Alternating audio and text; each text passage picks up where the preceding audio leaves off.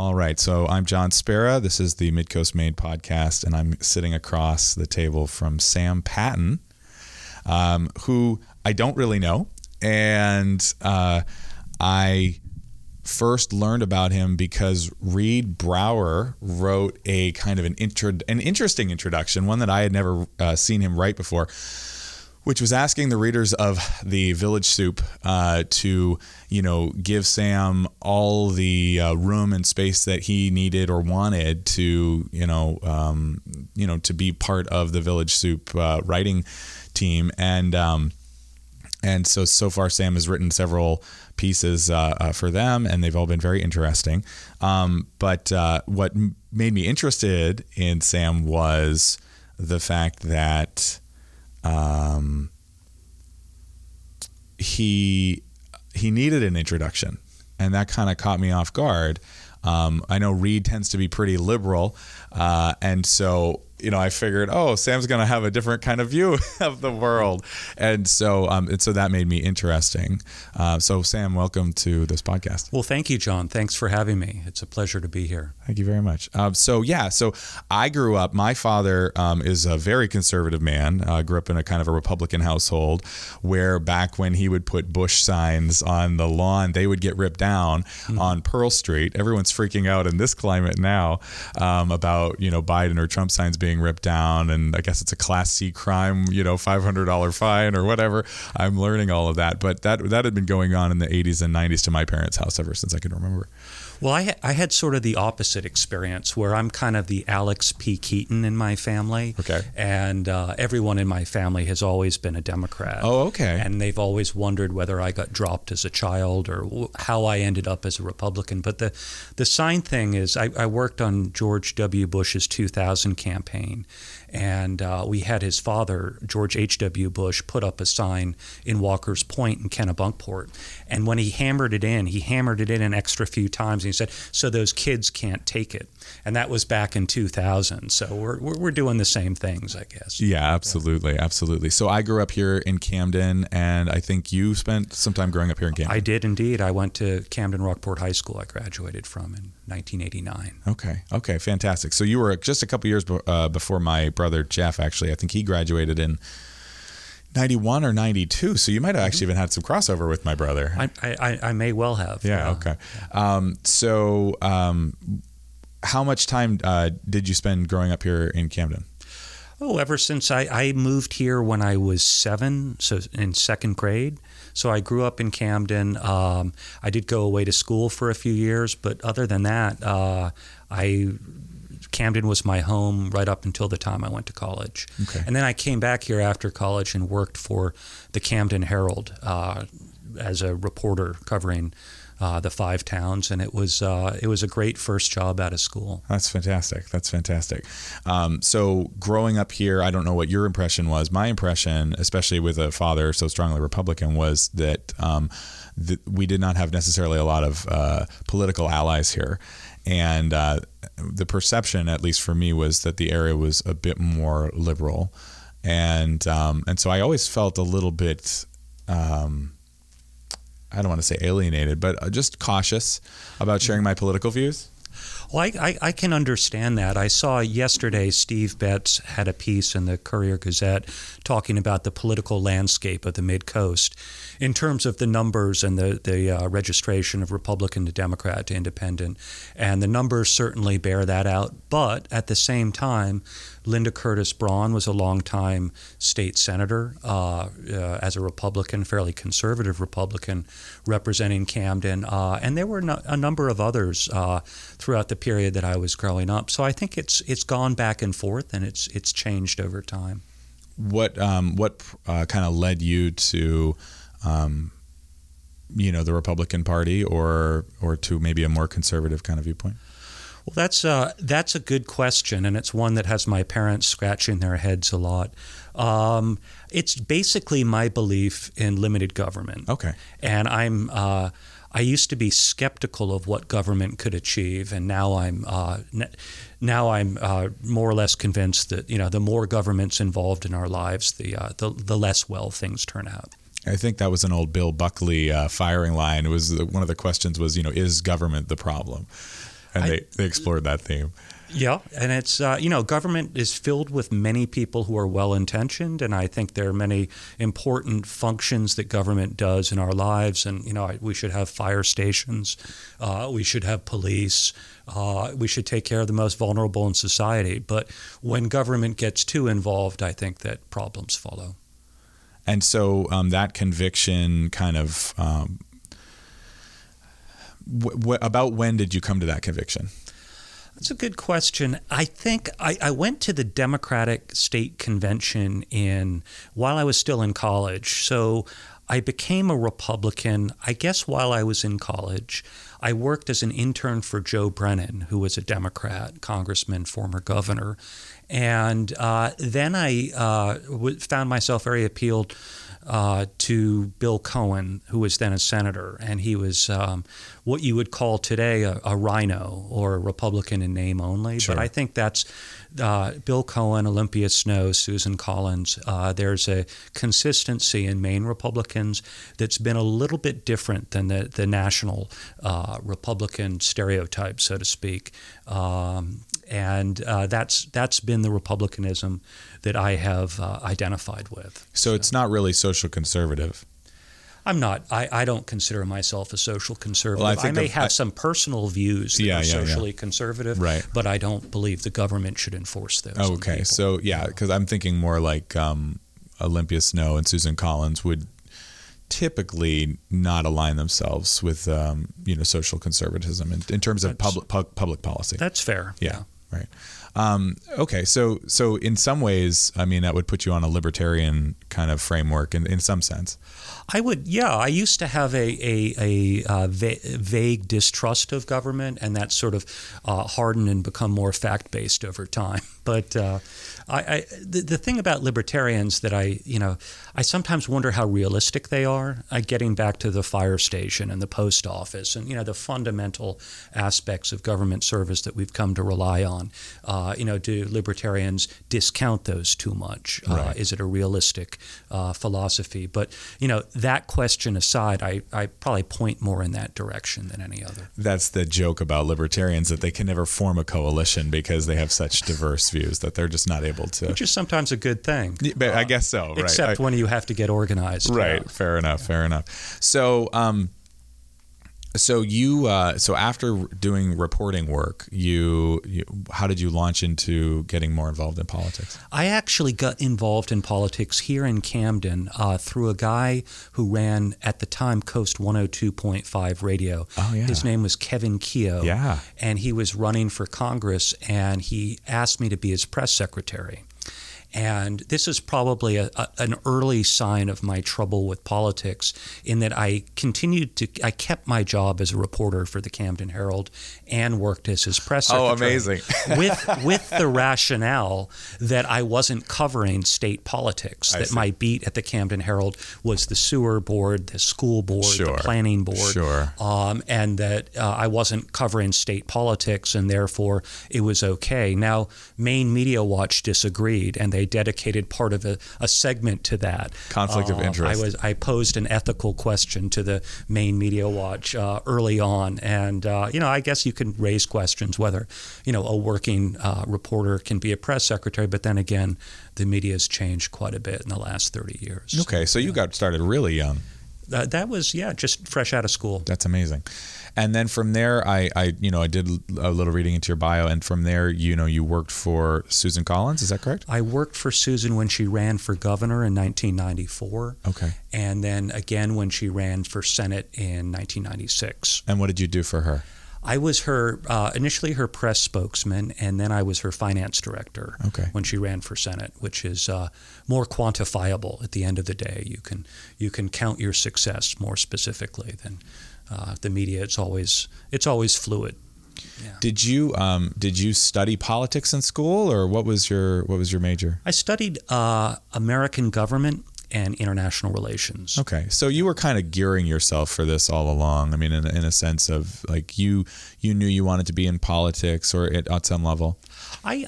Yeah, I did. I think from a fairly early stage. We didn't have super competitive school elections, so I wasn't involved at the high school level, but shortly after that I did get quite involved in politics. And what at the time would you say would have been your, I guess, what did you see in politics that like wet your whistle, so to speak? Well, I saw another world, and I saw sort of a broader world and an ability to connect with people that I didn't know, and sort of to get beyond. When you grow up in, we're a relatively small town, what are we, 6,000, 7,000 people. So you don't really get any sense living in Camden who lives in Lewiston or who lives in Aroostook or who lives in Biddeford, right? So that early on was very interesting to me to get a broader sense of the state and who else was a Mainer, and to travel around and to really get to know the state a little bit. So for me, that was fun. It was educational, and also a sense of community service. I felt that I had studied politics in school. I had worked on Capitol Hill as an intern, sort of as a volunteer. While I was a student, so I figured it was a good career choice. How did you find working with some of these candidates? Obviously, you would get to know Susan Collins fairly well. Well, I think that all politicians are different as individuals, but they have similar characteristics. Not just around the state or around the country, but around the world. People who are drawn to politics are often interested in people, and oftentimes they spend so much energy meeting with people, dealing with people, that they can be a little bit difficult to deal with in the back office. And I think that's a common thing with all politicians. And you learn what the needs of the politician are, and you learn how they recharge their batteries. And then you find ways in which you can be practically helpful to them, whether it's with policy, whether it's with finance, whether it's with media. So it's a friend told me once, the more you get to know most politicians, the less you like them. And that doesn't always hold true. Sometimes it holds true. But wherever you have a situation where somebody's projecting an image, you always have to ask yourself, is this the real image? And sometimes it is, sometimes it isn't. So it's interesting. There's a parallel there to celebrity a little bit. I read this morning that Ellen DeGeneres just had her first show coming back after some scandal or something, and she was basically outlining that same phenomena. It's like, I am an actress, I played a straight woman, I'm obviously a gay woman, and I'm not that good an actress, but I'm okay, but I can't stand up here 17 years and fake this in front of you. So here are some of my flaws.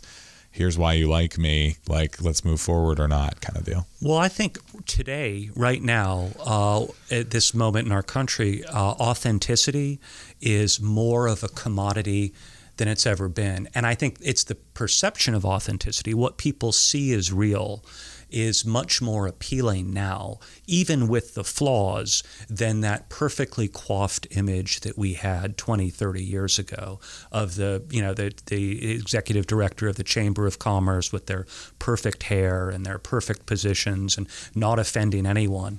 I think our image has changed a lot from that time to what we have now as a political model. And I think authenticity has a lot to do with that, whether it's real authenticity, like, what is Ellen really like, or whether it's a perception of authenticity. But still, I think that's something that, as Americans, we're sort of obsessed with. We saw that, obviously, with Donald Trump. Yeah, absolutely. And he, I don't know what to say about him exactly, but he was a breath of fresh air for a lot of people, and then obviously for the opposition, he represented the worst possible threat to the type of civility faux civility maybe that we were used to. It's hard to find the exact words to describe Trump, but I do believe that he is part of a natural process in our country, and we can't go around to our TED Talks and to our, South by Southwest conferences and talk about the glory of disruption and then be shocked when we get a disruptive politician. I think that, this is all consistent. And in a way, it challenges us to, better understand what we believe. And it puts people in a position where they have to think, which I think is good. Ultimately, yes, there's a lot of reaction, and I think we've seen a lot of reaction. Trump is a product of reaction, and he creates reaction. But beyond the reaction, I think that's where the solution is ultimately going to be. So after Susan Collins, you worked for George W. Bush? I did. Susan gave me as a indentured servant to the Bush campaign, and I coordinated the Bush campaign in Maine in 2000. Okay. And it was an interesting experience. What's involved in coordinating a state campaign for president?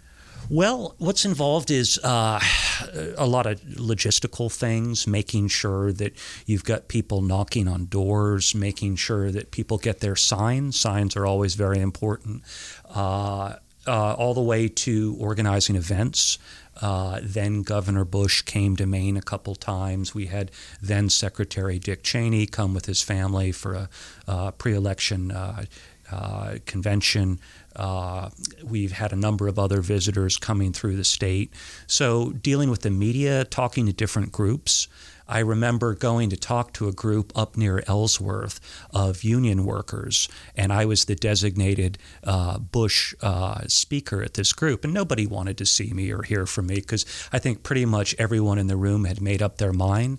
But still, for me, it was kind of interesting driving up to Ellsworth and talking to a group of people that were, initially pretty hostile, and I probably wasn't going to change any of their minds, but at least there was some interface, and at least they had some interaction with the other side, and I enjoyed that. I don't know if they did. So when you're doing a work like that, there's going to be obviously, you're a professional, and but there's obviously going to be some interesting overlap between the fact that the reason you were a Republican was because of limited government, and someone like Bush, did have, let's say, a couple of social conservative talking points. Mm-hmm. I mean, touchstones. How did you find campaigning on things or pushing things that weren't necessarily, the reason you were there? Well, I think one thing that you realize quickly in politics, and I don't know what it's like with this generation, but with my generation, it's not about you. Okay. It's about the candidate. Yeah. And the sooner you learn that, the more successful you're going to be. But you couldn't obviously, or maybe you could, I don't know, you tell me, but you couldn't take a position or work for a person that had radically different views from you so much that they opposed your core beliefs. Or maybe you could. I don't know. I think that it is possible. Yeah. I can't think of an example where I had that sort of a radical contrast. Sure. But I've certainly worked for people who had different beliefs in some areas than I did. Yeah. And, one has to understand their beliefs. And if you're going to work for a client, you have to give the client the prerogative to have their beliefs and be fair about it and represent them as fairly as you can. When you were working for some of these campaigns, did you find that some of their positions actually changed you? Or was that just a different kind of thing? Was this kind of a work life, home life kind of thing? I constantly challenge my own positions. Certainly, there have been times when candidates have made me wonder if I'm too liberal or if I'm too conservative, and whether or not I really know as much about an area as I think I know. So I think those are good challenges to have, because one's opinion is, I don't believe opinion should be fixed or written in stone. I think they can change, or as politicians say, evolve over time. Now, what's the current state of the Republican Party in Maine right now? I've grown up as a Republican in Maine. Sorry, my phone's going off. I've grown up as a Republican in a Republican household, I should say. Technically, never been registered a Republican, but. but I don't know the state of Maine Republican politics. Well, I think that the Republican Party in Maine has not been strong for a while. And to the extent that there's been a strong Republican Party, it's been political leaders who have created their own organizations. And we've seen that with Olympia Snowe. We've seen that with Bill Cohen. And we saw it with Paul LePage. Now, that was a different type of Republican. But, again, the LePage Republicans, I would say, pretty much dominate the party right now. That's not necessarily the type of Republican that I would consider myself, but it is, it does represent, at least a third of the state. What would you characterize as a LePage Republican, or what were some of the markers? Well, some of the things that I would be, that would kind of cause my concern would be some of the anti-immigration language and some of the xenophobia that I've heard. Now, maybe some of that's been out of context. We do have an immigration problem in the country. We need to deal with it. We need to deal with it honestly. But I, get concerned whenever I hear one group being singled out over another. And I'm kind of new to Maine right now. I'm coming back to Maine, so I'm rediscovering. Yeah. The party has changed a good deal since I was last here. It used to be that there were, sort of Bill Cohen, Olympia Snowe type leaders. Right now, Susan Collins is the last Republican in New England, and given how tight the election is, we don't know if she's still going to be there in 2 months. So I think that it's a very, the Maine Republican, the picture of a Maine Republican is changing. And I think that's, the picture of a national Republican is changing too. And it will certainly change a lot after November, whether Trump wins or loses. Donald Trump certainly, shifted the meaning of Republican in a lot of ways. Is that a fair way to put it? I think in some ways, yes, but he's also achieved a number of Republican goals that he pledged to do in his campaign. So that makes him very popular within the party. And his commitment to appointing conservative judges, for instance, that was a promise that he made before the election, and it's something that he's stuck to right up until the present. So with core conservatives, that's very important. Do you have a sense of where he is with the vacancy? Well, just what I see on the news, I think he's determined to fill the vacancy as soon as possible. Yeah. So after working for George W. Bush, where did you head off to next? Well, after working in politics in Maine, I went down to Washington for a little while and working on Capitol Hill, and then I just got more and more interested in foreign policy and ways I could be directly involved in foreign policy. What was your interest there? Just the broader world in general. And so I'm seeing a theme here, right? You start off in Camden and you kind of look out and you see other towns, other districts, other areas of Maine.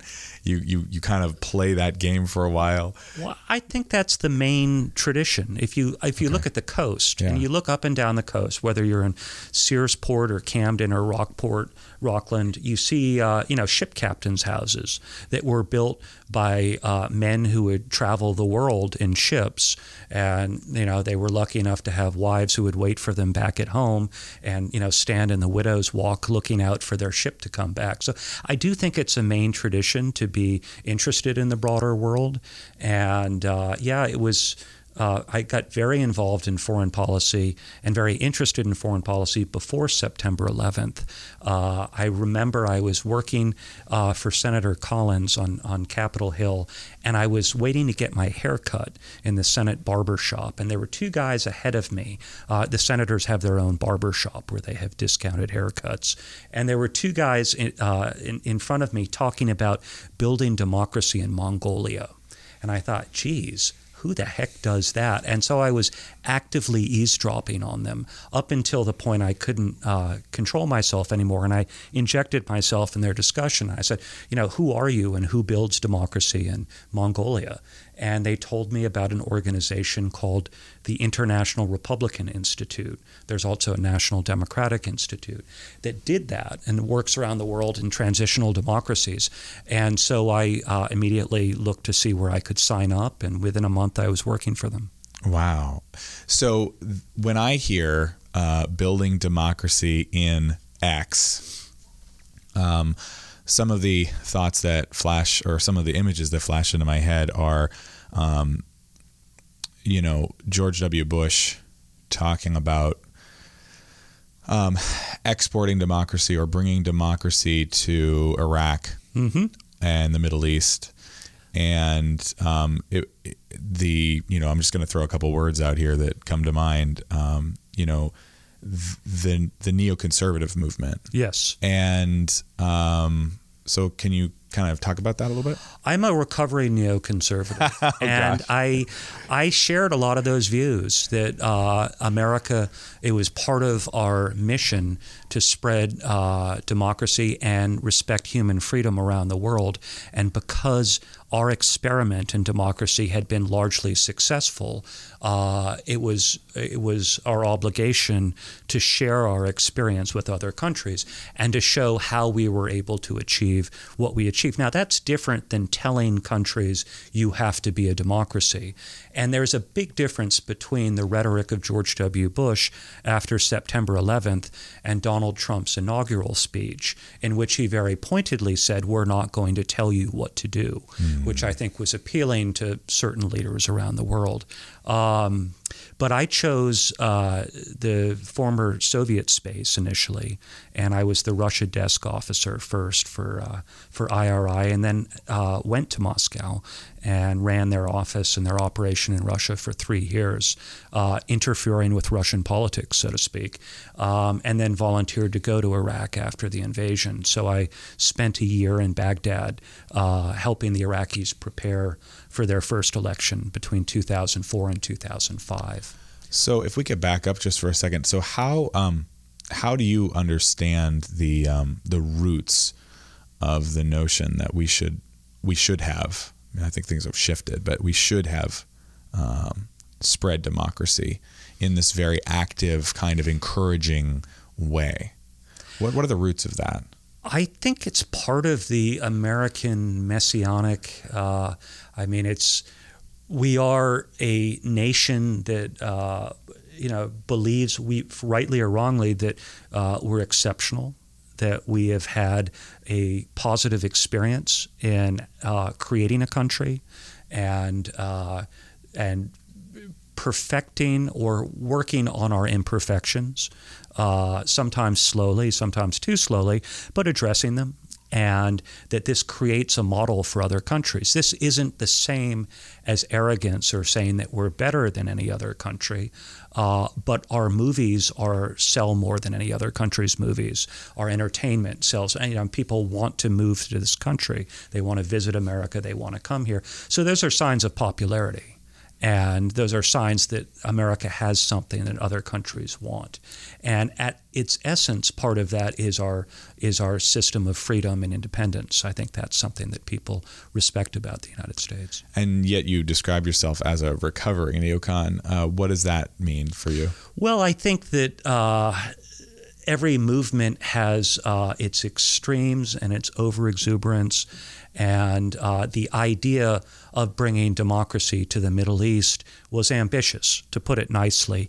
When I left Russia in 2004 to go to Iraq, a Russian opposition leader said to me, "Are you crazy? You think you're going to bring democracy to them? We're a Christian nation and we can't get democracy right. How on earth are they going to do it in the Middle East?" But I'd have to say, if you look at Iraq today, there's a lot of violence and there are many problems.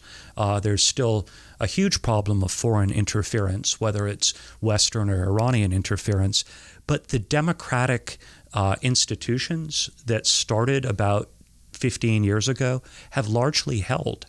And in that sense, it may have had a positive effect on some of the countries around it. And we did see some positive effects. We saw them in Lebanon. We saw them in Egypt. We saw them even in Libya and elsewhere in the Arab world after the invasion of Iraq. Now, the cost in human lives and in destruction, was it worth it? Probably not. However, it was it was an extraordinary time, and I think President Bush, to judge him, you have to look at the choice that he was looking at that moment, and whether or not he would say it was a mistake to invade Iraq, that would be a question he'd have to answer. So, did George W. Bush get kind of brought into neoconservatism during his run for president, or was that something that he had encountered? I think he did. Yeah. I think that there's a foreign policy elite in Washington, which is part of the problem.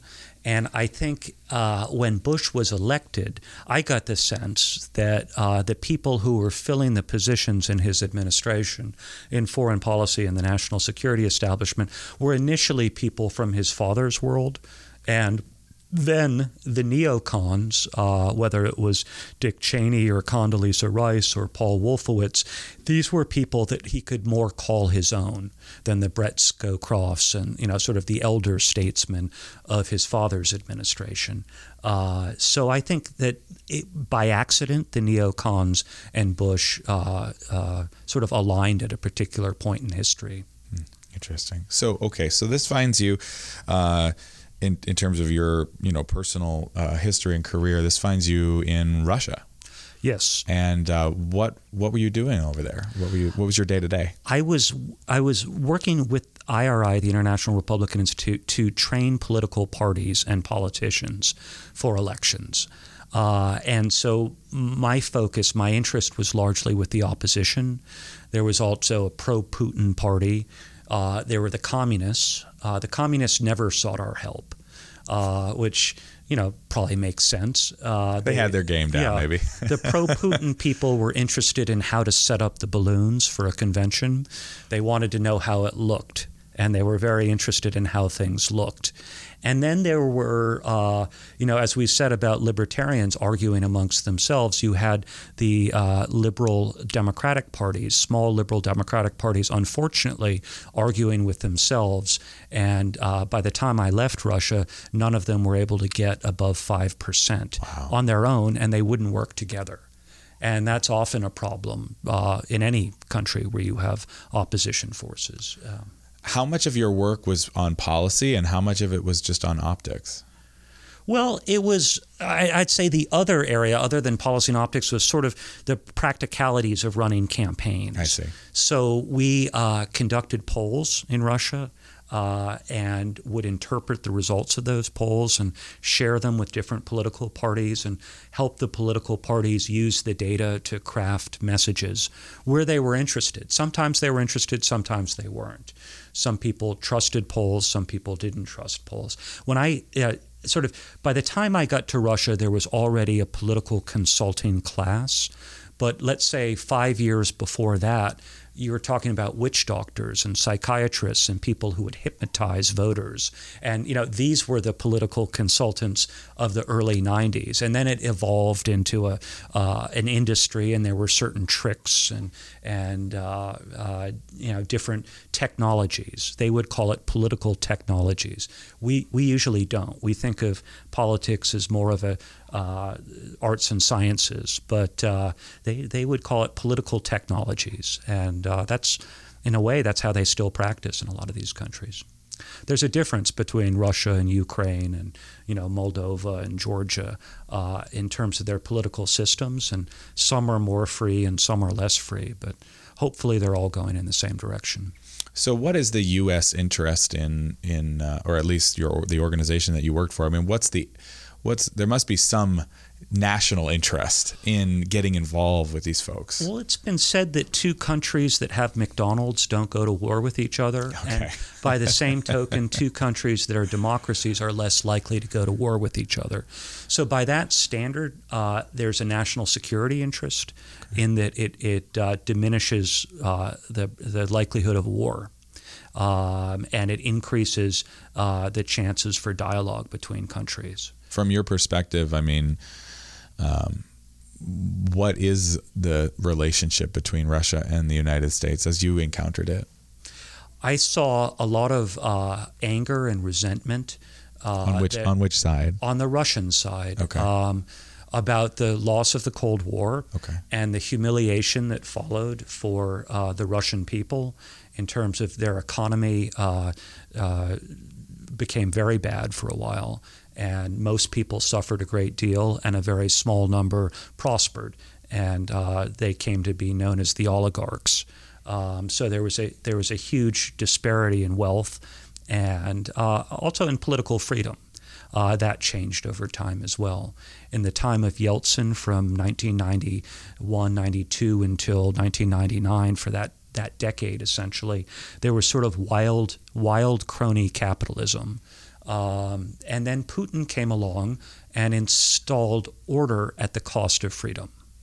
And with that came corruption. And a state that, for over 700 years, the Russians have been ruled essentially by the secret services and by their secret police. And so, in a way, the system they have now isn't that different than the czars of centuries ago.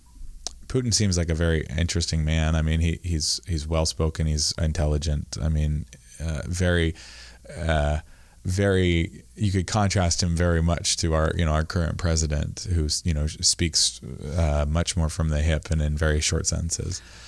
There was a song when Putin first became president of Russia. There was an effort to legitimize him and create PR behind him. And there was a song that was made popular on Russian radio in which a woman sang, "I want a man like Putin, one who won't get drunk, one who won't beat me, one who won't leave me." So those were the three priorities: won't get drunk, won't beat me, won't leave me. And so the idea of Putin as one who was sober, who was in control, and had a sense of commitment to the country, was a patriot in the old sense of the KGB being the patriotic shield and sword defending the Russian people from all sorts of threats and dangers. He summoned a lot of that up. And I think that continues to be the reason why he enjoys fairly high popularity in Russia.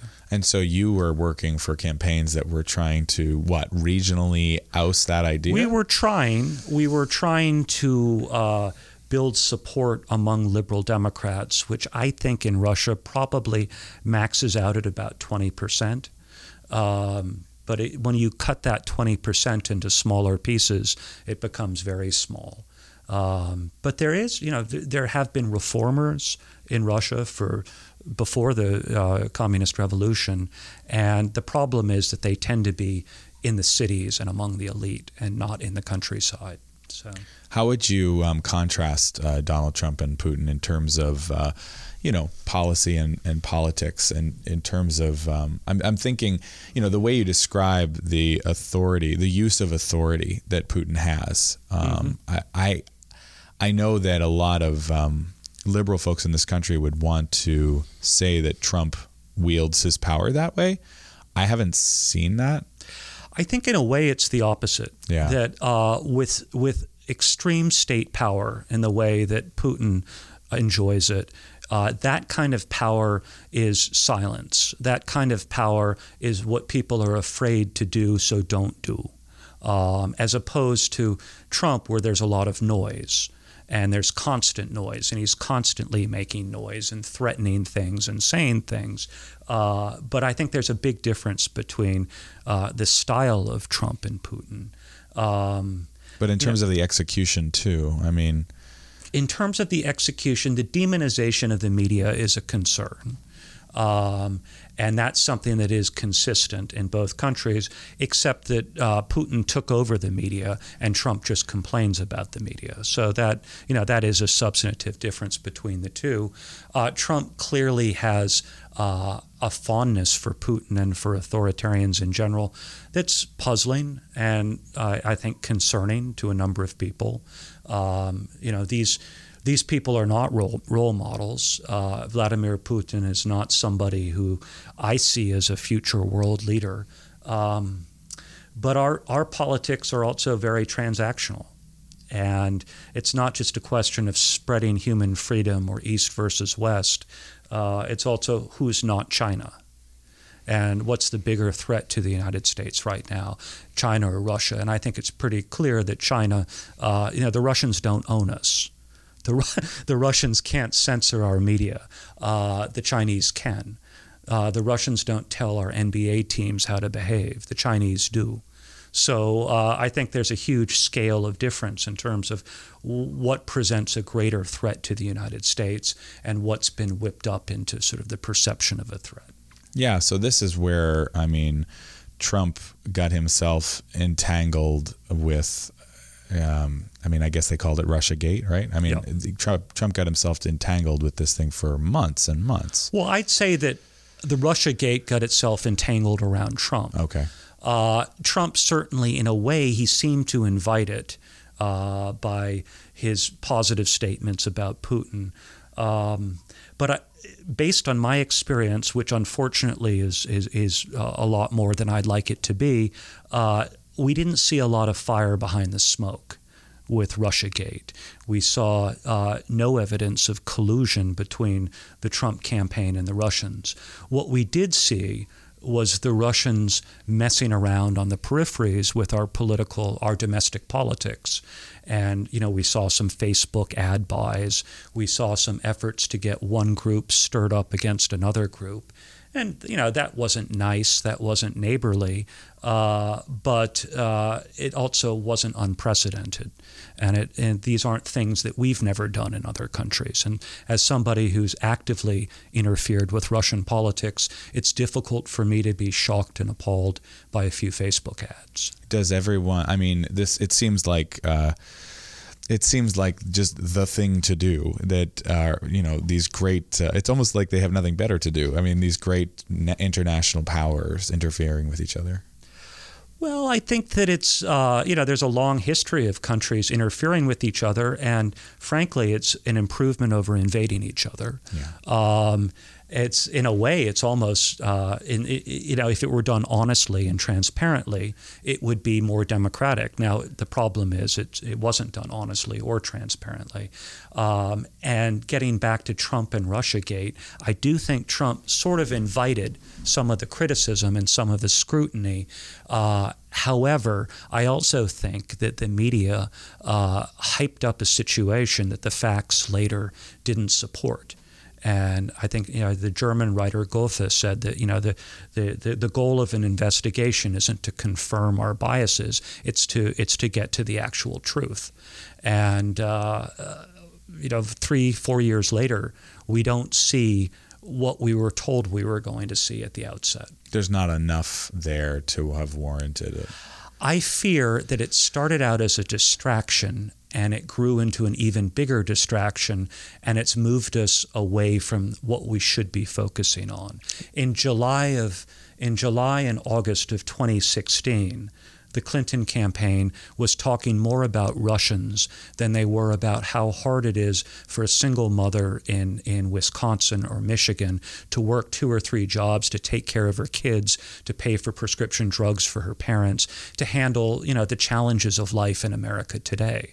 And I think if the Democratic candidate for president were able to effectively give voice to those concerns, we wouldn't be talking about Donald Trump right now. Yeah, they clearly dropped the ball and played an anti-Trump campaign. And then we learned that it was the Russians that elected Trump. Right. And then we learned, okay, well, maybe they didn't, but they tried. And, they're trying again. And it just seems a bit like a distraction. And it also seems to insult the intelligence of people, who can make their own decisions based on having access to the internet and finding information. Interesting. So your own involvement in Russiagate, how did that even come about? That came about because I was called before the Senate Intelligence Committee to talk about a former business partner of mine. At that point, I think he still was a business partner of mine who had worked for Paul Manafort. And Paul was the source of a lot of scrutiny. And then after that encounter, I was contacted by the special counsel's office, and in the course of a lot of back and forth, learned they were going to charge me for failing to register as a foreign agent. This is a somewhat arcane law that was passed in the late 1930s in order to keep the Nazis and the Germans from influencing the American political system. I'm the 9th conviction in American history since World War II. Wow. Paul Manafort was the 8th. So it's not. It hasn't been applied much. It hasn't been applied much, and if it had, K Street in Washington, where all the lobbyists are, would look quite different than it does today. I see. So I did break the law. What does it mean that? What does it mean to not register as a foreign agent? I failed to register because my client was a Ukrainian businessman and politician who I was working for in Ukraine. Okay. In the course of my work for him, advising him on Ukrainian politics, I helped him write and place a couple editorial pieces and reach out to some people in the United States. Now, technically, that requires registration under the Foreign Agent Registration Act. Okay. Does everybody do it? No. Is that an excuse for not doing it? No. It was a mistake. It was stupid. It was a very costly mistake. Yeah. I should have filled out the form. Was there maybe you don't want to get into this. Was there a benefit in not doing it? My client didn't want me to. I see.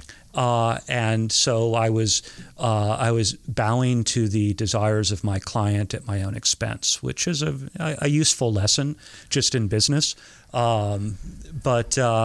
The purpose of these articles was not to influence American public opinion, but rather to look important back in Ukraine, to say, oh, we were in the Wall Street Journal or USA Today.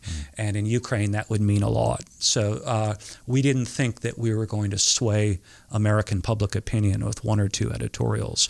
However, the law is what the law is. And there must be lots of people who have also not filled out this form. Probably. I don't want to speculate or point the finger at others. I just mean, It just so happened the United States government didn't like my client. Yeah.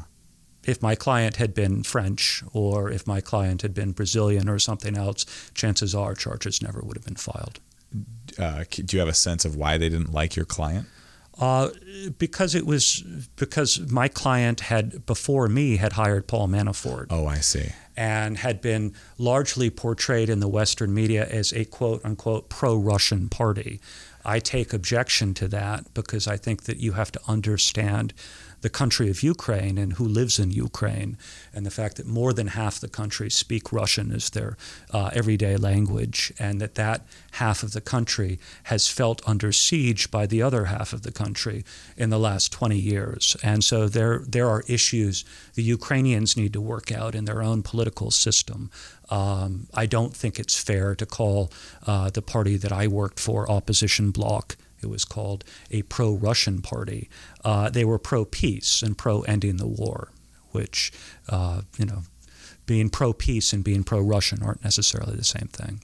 Yeah, it seems like it's very interesting when we label people or parties and the kinds of ideas or insinuations that get produced from that, then we can, find ourselves in all sorts of trouble. Well, I think we're forced today, with the internet and with the exposure to so many different things in the media, to form opinions about so many things we don't know about, and that labels help.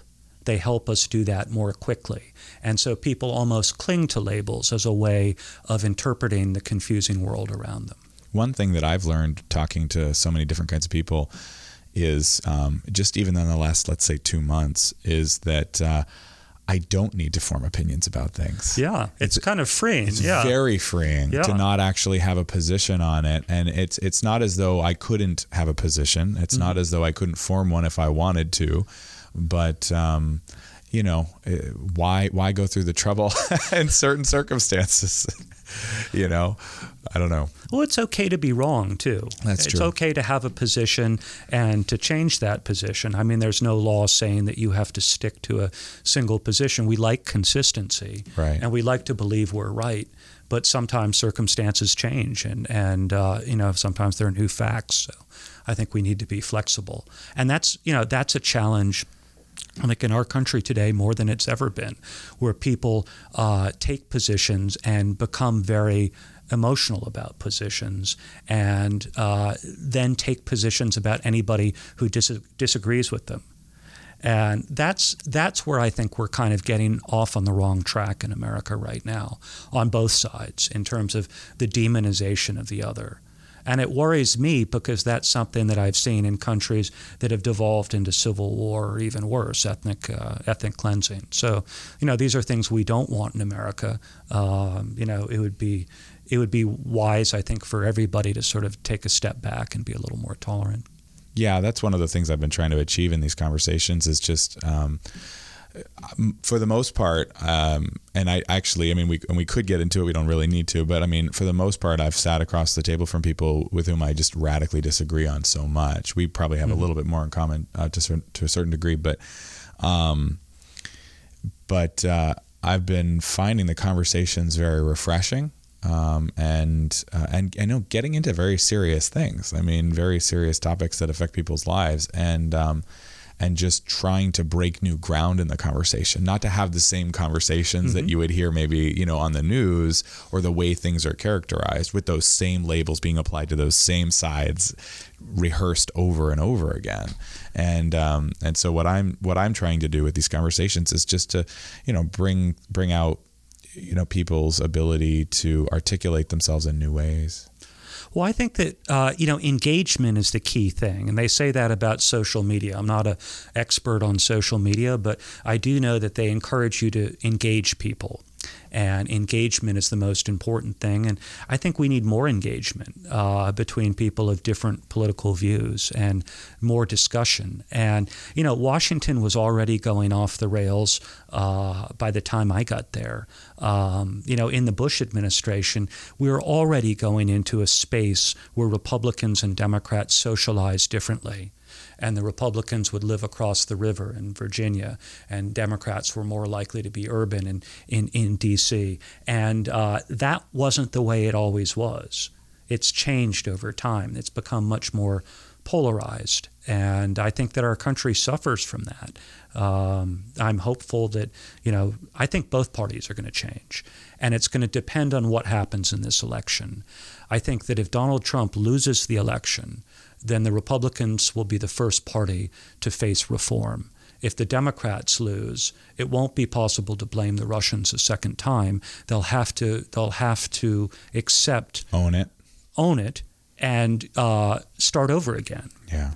Because like in business, I mean, you're a businessman. If a vendor or an employee or a contractor doesn't perform, you move on to somebody else. But politics is weird, because politics allows people who don't perform to stick around. And there's sort of a lag, and we see that. I would have, if I were a Democrat, I would have wanted to see the entire party purged after 2016. But we see a lot of the same people in a lot of the same positions. And frankly, as somebody who's not a Trump supporter, that worries me a great deal. So why you've just launched a little interesting note there at the end. How do you find yourself not a Trump supporter? I'm not a Trump supporter just because I don't like his style. You don't like him? I don't like his style. Okay. I find him fascinating. Oh, okay. I find him, as most Americans do, a source of endless fascination. From the moment I first listened to him when he did that thing going down the escalator, I listened to him on radio driving my son to school, and I hadn't had coffee, and I wasn't fully awake. And I found myself getting drawn in and thinking, geez, this is interesting. No, I find him fascinating. I don't like his style of governance. I don't like his bully style. I don't like his tough guy style. It comes from high school, and there was always that guy in high school who was shoving other people into the locker, and everybody looked up to him because he was big and strong. And then after high school, often things changed. That person wasn't necessarily the alpha male because pushing people into lockers was no longer, the way to get ahead. Unfortunately, I feel with Trump, I see that guy shoving people into lockers, and I don't think that's a very good model of leadership for our country. One of the things that I noticed about Trump is that when he's trying to make a deal, quote unquote, he bluffs big. Mm-hmm. It's almost every time, he bluffs big, and then what he actually ends, the response to that from the other side is to negotiate back from that a little bit, but then he just gets what he wants. Well, he's a great salesman. Right. He's a very good salesman. You have to give him that. And fundamentally, that's America. That's what we do. We sell. So that's the thing about Trump. I speak for myself. I'm very careful not to disparage Trump, not to call him an aberration, because he's not. He's part of us. He's part of our national fabric, and he's part of who we are.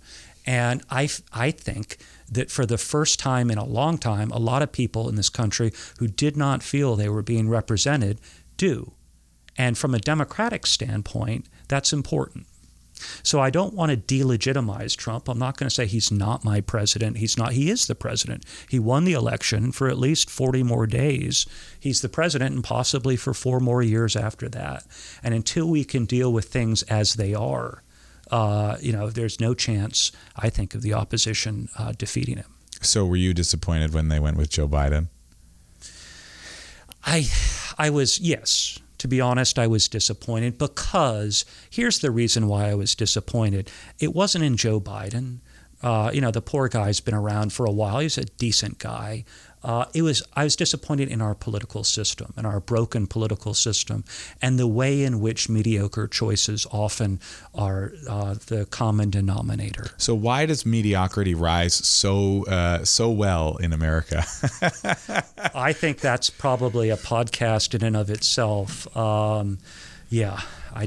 I don't know. But I mean, before the South Carolina primary, nobody thought Joe Biden really had a chance. And then everybody was just so tired that they just kind of threw their hat in the ring. And I think that things went a certain way, and people just settled on Biden. Did you like any of the Democratic candidates? I liked Michael Bloomberg, but I didn't think that he ran a smart campaign. For the money he spent. He got trashed, yeah. For the money he spent, he could have gone about it in a more serious way. Okay. His profile and his tough talk and his business acumen, I think all of those things would have made him a strong candidate if he could have gotten over his arrogance. And they dismantled him on that stage, though. He shouldn't have gone onto the stage if he wasn't ready. Right. It was his own fault. Yeah. There were bits of various candidates that I found interesting. What I didn't like was the fact that the Democratic primary process was more like a pageant. It was like a beauty pageant. It wasn't like a primary process. And I found that I feared people weren't taking it seriously. I asked my in-laws more than a year ago, who are you supporting? And they said, there's so many wonderful candidates. And I thought, you don't get it. That's not substance. That's not only is it not substance. If Democrats don't start coming together now, there's going to be a problem. Yeah. And so that's part of our process. Interesting. But I do think both parties need to reform, and whichever one loses the White House will be the first in line to reform. I saw a note in a one-sentence throwaway comment in one of the articles that I was reading about you, and it said that you had maybe thought about or considered running for elected office. Well, I think one day I have thought about it. Yeah. I do think that I'm a felon. The first felon was elected to office in the United States in the 1790s, so there is precedent. Don't speak so harshly about yourself. Well, it's true. I mean, I want to put the facts on the table. Yeah. So that that's not a prohibitor per se. It's a heck of an argument to make, maybe from a perception standpoint. Yeah. But I've only been in Maine this round, even though I grew up here for a short period of time. Yeah. I've been in Washington in the swamp for 20 years. Yeah. So I think before I ran for anything, I'd have to prove myself and prove myself useful to the people who live in the state. Sure. Carpet bagging is something nobody likes. So. Fair enough. I mean, what does it mean? You say it very clearly. I mean, what does it mean really that you're a felon? I mean, what does that mean? What it means is that I admitted responsibility for violating a law that is technically a felony, Okay. and I accepted my conviction in the court. What is one felony versus another? I mean, I try and be positive, and I look at the gifts that I got out of the process. I did not have to go to prison, which I'm fortunate for. Although it made me much more sensitive to our criminal justice system and how the system works and how the cards are stacked oftentimes against the defendant. And we talk, I don't like labels and I don't like words like privilege and sort of identity-focused words, but I'd have to admit that I am privileged in the respect that, I've had a pretty comfortable upbringing, come from a nice part of the world here in Camden. So the type of justice that I received is probably a little different than the type of justice a young man or woman coming from the inner city might get their first time around. And do you think you were treated with kid gloves? I don't think I was treated with kid gloves. I mean, I think that I was prosecuted for a nuclearized parking ticket with the full force and power of the United States government. So in that sense, but then I was speaking in a prison in D.C., at the D.C. jail, to inmates who were interested in a lecture series. And I was talking a little bit about my experience. And one of them asked me at the end, in the question period, they said, "It seems pretty clear to us that you're a patriot. How do you reconcile what your country's done to you?"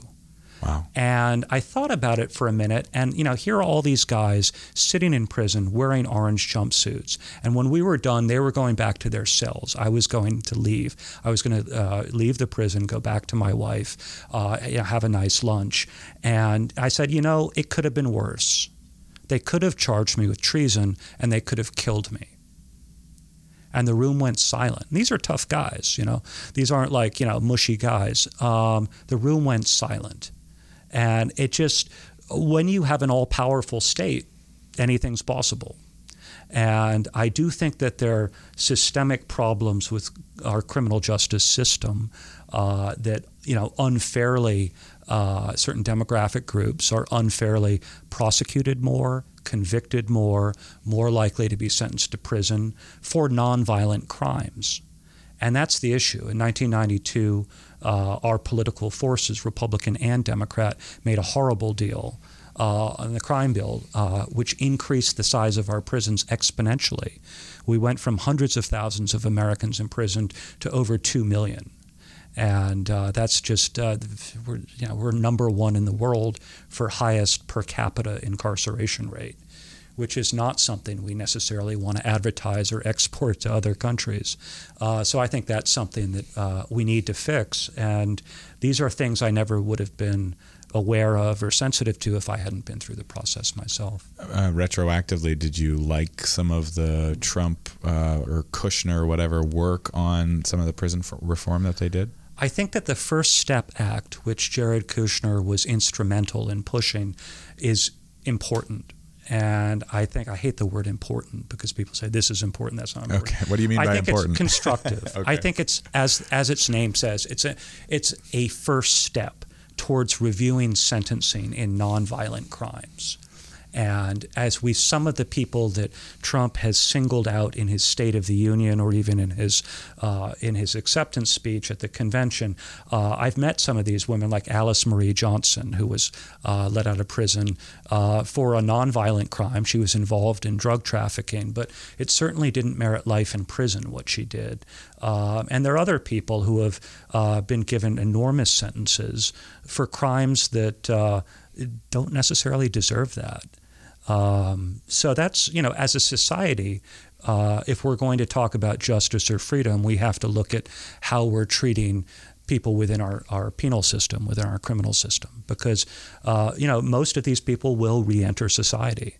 And do we want society to be stronger or weaker as a result? Did you So I was, getting back to the Trump, Yeah. I have to give Trump credit. Technically, a lot of that credit goes to Jared Kushner, and the reason is because he would visit his father every week in prison. And because his father was in prison, he had a sense of what prison is, what it does to human dignity, what it does to a person, and what some of the problems are that need to be looked at. And they deserve credit for getting that conversation started. I think it's a bipartisan conversation.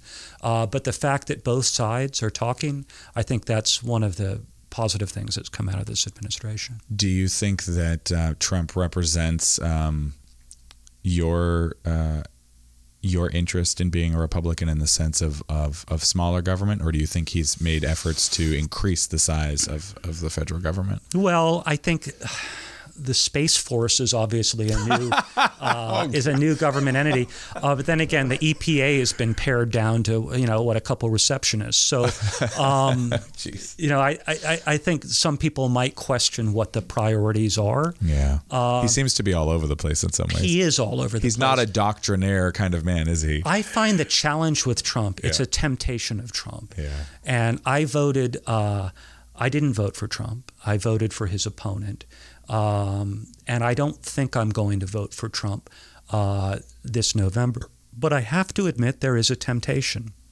And that temptation, for me, comes from a common enemy. And the fact that, I think the Russia investigation has a lot to do with it. My life was destroyed. I mean, yes, I put myself in a position where my life was destroyed. You put yourself in I take responsibility for being in that situation. You at least put yourself in a position where if they looked the right way, it could have been destroyed. I put myself in a lot of dangerous situations, and this was one of them. Yeah, I get and it. I take full ownership of that. Yeah, that said, I think that we live in an age of narratives and stories that are sometimes more powerful than the facts. Right. And I think we saw that with quote-unquote Russiagate.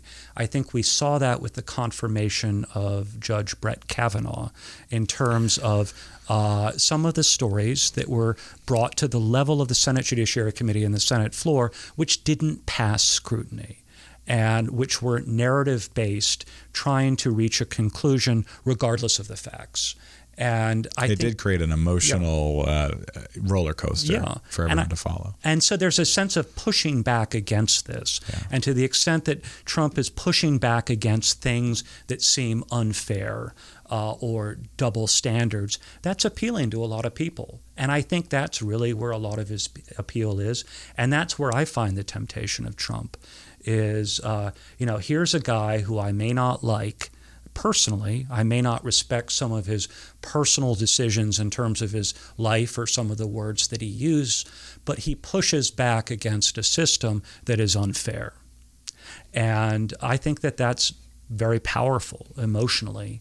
And I, sometimes if I feel I want to lash out at the people who pushed a certain narrative, I feel drawn towards Trump. That said, I don't see myself voting for him just because his style of leadership, I think, is not good for the country. When you said when you characterize it as a temptation and you talk about common enemy, what is the common enemy in your mind? I mean, between you and Trump, what is that common enemy? The swamp, the establishment, the powers that be that have always been. The powers that say, oh, you can't do it this way. That's not the way we do it.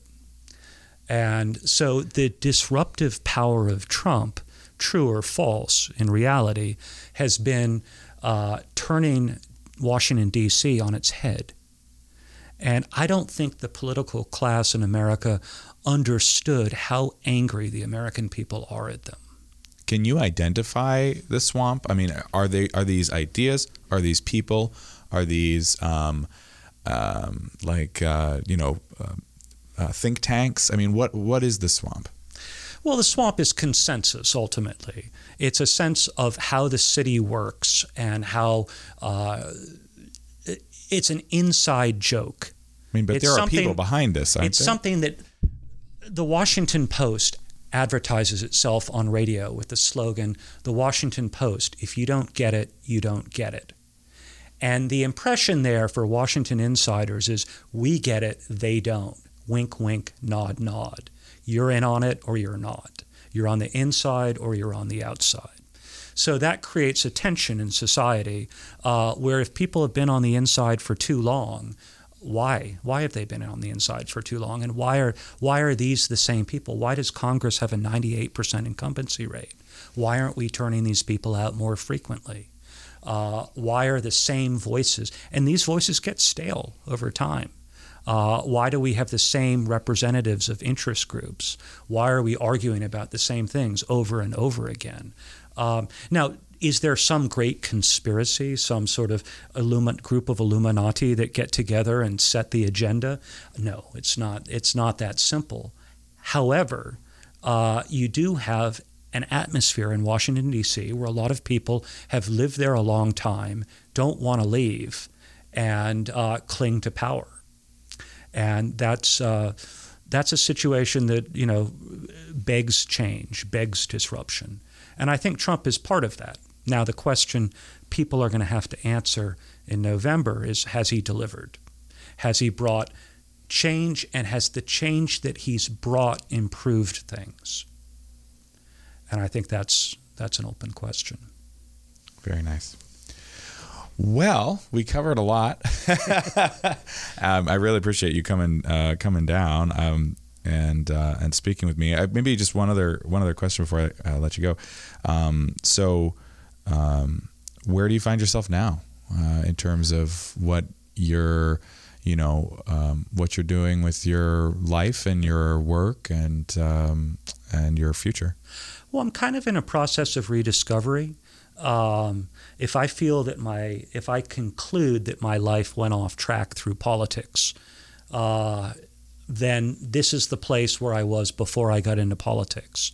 So I'm kind of returning to the origin, so to speak, returning to my roots. I'm writing a column for the Camden Herald and the Courier Gazette and the Republican Journal, and that's where I started out after school. So I am in that phase of my life, sort of starting a new chapter, and to that end, I'm working on a book. I'm writing a book about it's a fictional book, but some of the plot lines might mirror things I've seen in my life. Sure. Oh, that's wonderful. Well, that's fantastic. I can appreciate going through a process and identifying yourself in the midst of that process, and then finding out for one reason or another that at the end of the day might have to regroup. I can appreciate that very much. What did Scott Fitzgerald say? There are no second acts, or there are second acts? I don't know. In life. See, we've got to figure it out. Okay, very good. Well, thank you so much for coming by. Well, hey, thanks for having me. Really appreciate it. It's been a pleasure. All right, have Thanks. a good day.